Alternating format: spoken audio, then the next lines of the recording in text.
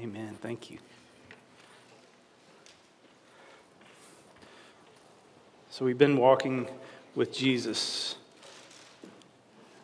through the Gospel of Luke during the season of Lent. Lent is the season before Easter. And I hope you've enjoyed this journey that we've been on so far.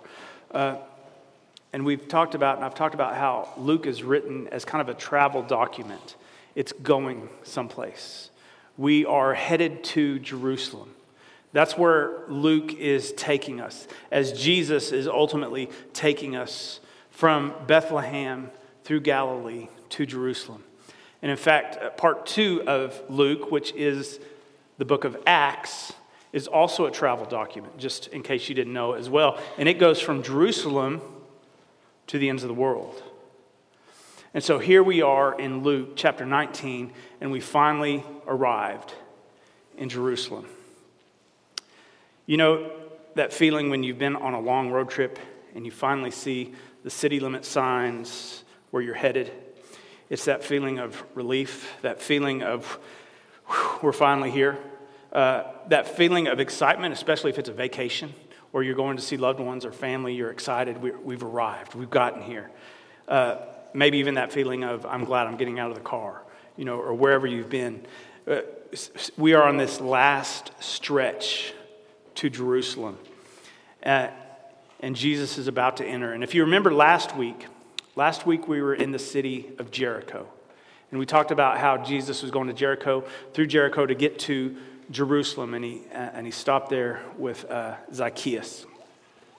And Jericho is about 15 miles from Jerusalem. It's east, a little bit east and north of Jerusalem. And the road from Jericho to Jerusalem goes up. It's an uphill climb. It ascends about 3,000 feet through the desert as it winds up to go to Jerusalem. It's not an easy trek. In fact, it would have probably taken the disciples 6 to 8 hours to climb up that road to get into Jerusalem. And I'm sure they tried to start early. They didn't want to get there after sunset. It was often known that robbers would hang out on that road from Jericho to Jerusalem. But this road from Jericho to Jerusalem, it goes through the Mount of Olives, on the backside of the Mount of Olives, through Bethany, about 2 miles from Jerusalem, and then down through the Kidron Valley, and then up into Jerusalem, into the Temple Mount. Now, the Mount of Olives, it's about 2,600 feet above sea level. It's just east of Jerusalem, and it overlooks the city. So if any of you who've been there, if you stand on the Mount of Olives and you look west, you would see the whole outline of Jerusalem. And if you lived during Jesus' day, you would have seen the temple walls and the gates and the temple coming up, rising up in Jerusalem. It's quite a sight to behold. Also on the Mount of Olives is the Garden of Gethsemane, where Jesus prayed the night in which he was betrayed. He liked to hang out there as well. The Mount of Olives has 4 little peaks there, and it's kind of some flattened areas as well. And Bethany is the place where Jesus often stayed the night, just outside of Jerusalem, because it was only a mile or 2 walk outside of the city, and he liked to go out there and stay the night in Jerusalem. And near Bethany is the town of Bethpage, where Jesus directs his disciples to prepare for the entry into Jerusalem. It's only about a mile outside of Jerusalem. And the town is called El Azariah today, in honor of Lazarus, who was raised from the dead in that area, El Azariah. And we see that as Jesus is traveling into Jerusalem, he intentionally stops. He stops his journey and he tells 2 of his disciples to go into the city, get a colt that is tied up, it's never been ridden, and then bring it back out so that he can ride it into Jerusalem. And I want you to try to picture this scene if you can. Jesus intentionally stops. He's up here on the Mount of Olives. You literally can see Jerusalem less than a mile away, down through the Kidron Valley, up through the Temple Mount. And he tells his disciples to go into the city, get the colt, bring it back, and then he'll ride in. It would have been quicker if Jesus just kept walking. It took longer for him to stop, have his disciples go into town, and bring it back than it would have for him to he would have beat his disciples into the city if he hadn't told them what to do. So we see in this incident that it is rich with theological reasons for his entry this way. This is an incredibly symbolic in this incident, in this ride into Jerusalem. And I don't want you to miss it. So y'all are going to have to pay attention here because there's all this prophecy and this rich meaning that is going on as we enter into Jerusalem. And I want you to try to just place yourself there and to try to figure out what's going on. As he's riding in, we see what is going on from the prophecy of Zechariah in the Old Testament. Y'all know where Zechariah is in the Old Testament? No? You can go back and read it. Zechariah 9:9, it says this, "Rejoice greatly, O daughter Zion." That's Jerusalem. "Shout aloud, O daughter Jerusalem. Lo, your king comes to you. Triumphant and victorious is he, humble and riding on a donkey, on a colt, the foal of a donkey." So here's Jesus fulfilling ancient prophecy. In fact, this whole incident seems to be directed by Jesus, who is making sure this is going according to God's plan. He isn't riding into something unawares. He isn't going to be a surprise by what he encounters when he enters Jerusalem. He is directing the sequence of events that leads to his death. And they bring the donkey to Jesus to ride into Jerusalem. And I want us, again, to get the picture in your head. He's up on the Mount of Olives. It's a beautiful area. Olive trees and olive gardens. And as they go down through the Kidron Valley, a little valley, and you go up the hill and enter the temple. So as he's still up on the Mount of Olives, and he starts riding in. And it's evoking this other incredible image from the prophet Zechariah, in which the Lord God is fighting against the nations. And it says God's feet stands on the Mount of Olives as he's looking into Jerusalem. It says this, "On that day his feet shall stand on the Mount of Olives, which lies before Jerusalem on the east. And the Mount of Olives shall be split in two from east to west by a very wide valley. Then the Lord my God will come, and all the holy ones with him. On that day, living water shall flow out from Jerusalem. And the Lord will become," what's the word? King. "And the Lord will become king over all the earth. On that day, the Lord will be one, and his name one. And there shall no longer be traitors in the house of the Lord of hosts on that day." This isn't coincidence. This is prophecy being fulfilled. Ancient prophecy that the Jews were awaiting. In fact, what does Jesus do right after he gets into Jerusalem? Do you remember what he does? Read that last line. "And there shall no longer be traitors in the house of the Lord of hosts on that day." As he enters into the temple from the Mount of Olives, he goes in and he cleans house. He overturns the tables of the traitors. And he says this is supposed to be a house of prayer. These are amazing prophecies from Zechariah that are being fulfilled by Jesus as he's riding into the city during his final week in Jerusalem. In fact, you might this week go back and read part of Zechariah, especially the last part, when it talks about the oracles or these prophecies. There's other prophecies in Zechariah that we didn't even mention yet, like prophecies like God pouring out his spirit of compassion, and that they will look on the one in whom they have pierced. And that on that day a fountain shall be opened up from the house of David and for the inhabitants of Jerusalem to cleanse them from sin. And that living water shall flow out from Jerusalem. And that God will become the shepherd, hear this, of the sheep doomed to slaughter. And the people will weigh out the value of God. What is God's value? And they're going to pay God for his value. And what was that price that they paid in Zechariah for God's value? Do you know? 30 pieces of silver. That's how we value God. Does it remind you of what happened on the night Jesus was betrayed? Judas went to the priests and said, "What will you pay me to betray Jesus?" And they said, "We'll pay you 30 pieces of silver." Prophecy being fulfilled in Zechariah. And we have to understand this, that as Jesus is entering Jerusalem, it's also the week of Passover. We're going to talk about that next week, the importance of that. And there are pilgrims in Jerusalem from all over Israel to celebrate. Rumors of Messiah are always high at Passover, and expectations are running high. And I'm sure that the rumors about Jesus and what he's done, his teaching and healing, has filtered through Jerusalem as he's coming into the city, and the crowds begin to gather as they look out to the east and see a man riding a donkey down the Mount of Olives through the Kidron Valley up into Jerusalem. Not to mention, on that day that Jesus is riding into Jerusalem was the day that the people would select the lambs to be slaughtered for the Passover. On this day, as Jesus enters Jerusalem, is the day of the selection of the lamb for slaughter. Wow.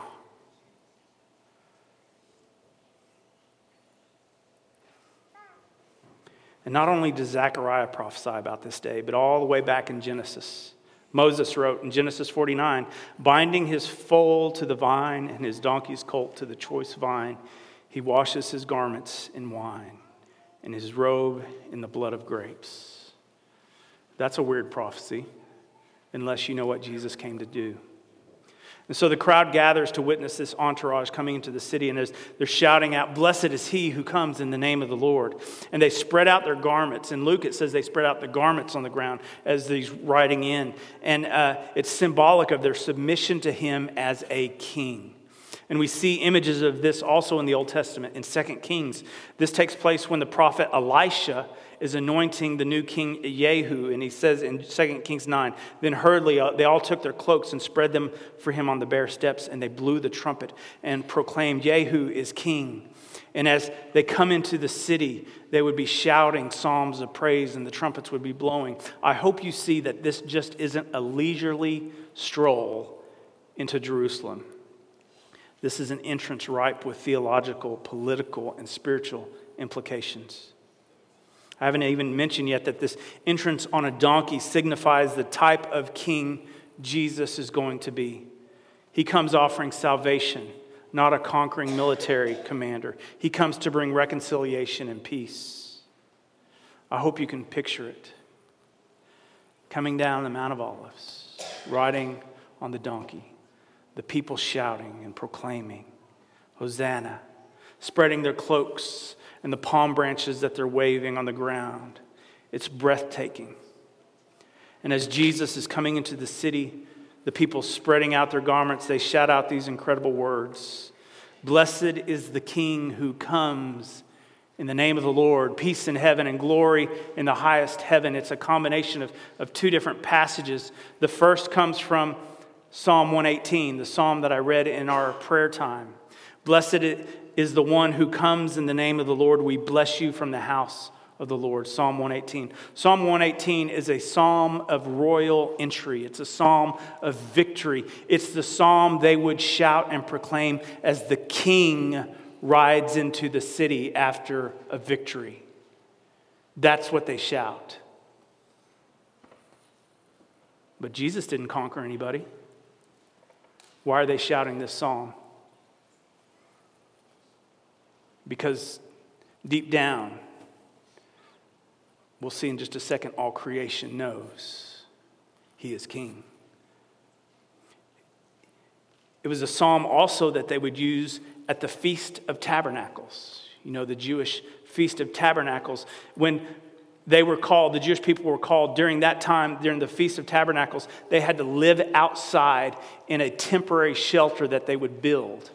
Why did they do that? It was to remind them of the 40 years they wandered in the desert when they had to live in temporary housing for 40 years. And God provided for them for those 40 years. And so God said, every year when you do the Feast of Tabernacles or the Feast of Booths, I want you to build temporary shelters to remind yourself of your your captivity and your freedom, and that I provided for you in the desert. And as part of that Feast of Tabernacles, they would read this Psalm 118, and they would also wave palm branches in the air as a reminder. It was a symbol of God providing for them. And we have also the crowd singing a fragment from the chorus sang by the angels at Jesus' birth as well. Glory in the highest heaven. As Jesus enters the world in a manger, the angels proclaim glory in the highest heaven. And now as Jesus is entering Jerusalem, the crowds and the disciples echo the same chorus. Glory in the highest heaven. For the crowd and for us and for the disciples, this is a time of great joy. This is a time of excitement. Just as I mentioned at the beginning of the sermon, for them it is the finishing of a great road trip. We're finally here. It's time to celebrate. It's time to party. It's time to see what King Jesus will bring us. But not all are excited to see Jesus, are they? We read the religious leaders and the Pharisees, they cry out to Jesus. They say, hey, order your disciples to stop this. And what does Jesus say? He says, I tell you, if these were silent, the stones would shout out. What a response. Think about that response, though, for a second. First, it's quite offensive to the religious leaders. It's basically saying if they don't shout out, creation itself will shout out. It's a rebuke that even inanimate objects like rocks get it, and you're not getting it. It's a rebuke that states when an injustice takes place, if someone doesn't speak out, creation will. It is basically saying all of creation understands what is taking place. Someone better shout amen. Amen. That's exactly right. Said if these disciples don't shout out, creation will shout out because you don't understand what's going on. In fact, we see this in another prophecy from Habakkuk.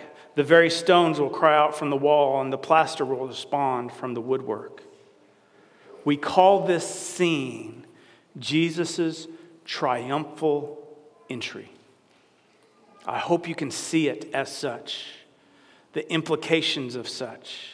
It's quite a scene. And with all these prophetic scriptures in your mind, I haven't even mentioned Isaiah and Jeremiah and others. Just picture the scene in your head. It's a day ripe with significance. The king, humble, riding on a donkey, is being brought into the kingdom with shouts of joy.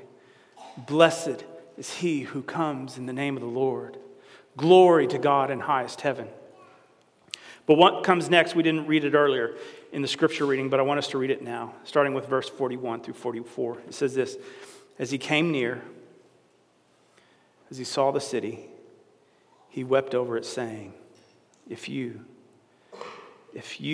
even only had recognized on this day the things that make for peace.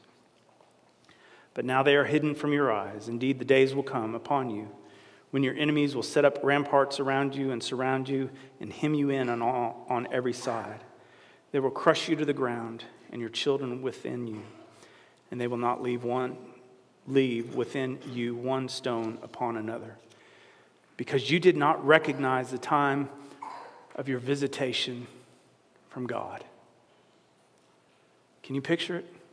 Jesus weeping as he's riding the donkey through the Kidron Valley up into the temple. He weeps. In Scripture, there are only 2 times that we have recorded where Jesus wept. The first one was when Jesus came to the grave of his friend Lazarus.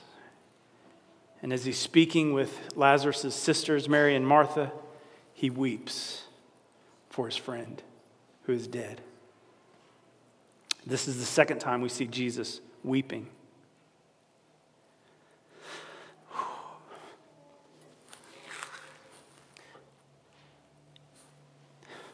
I didn't cry first service.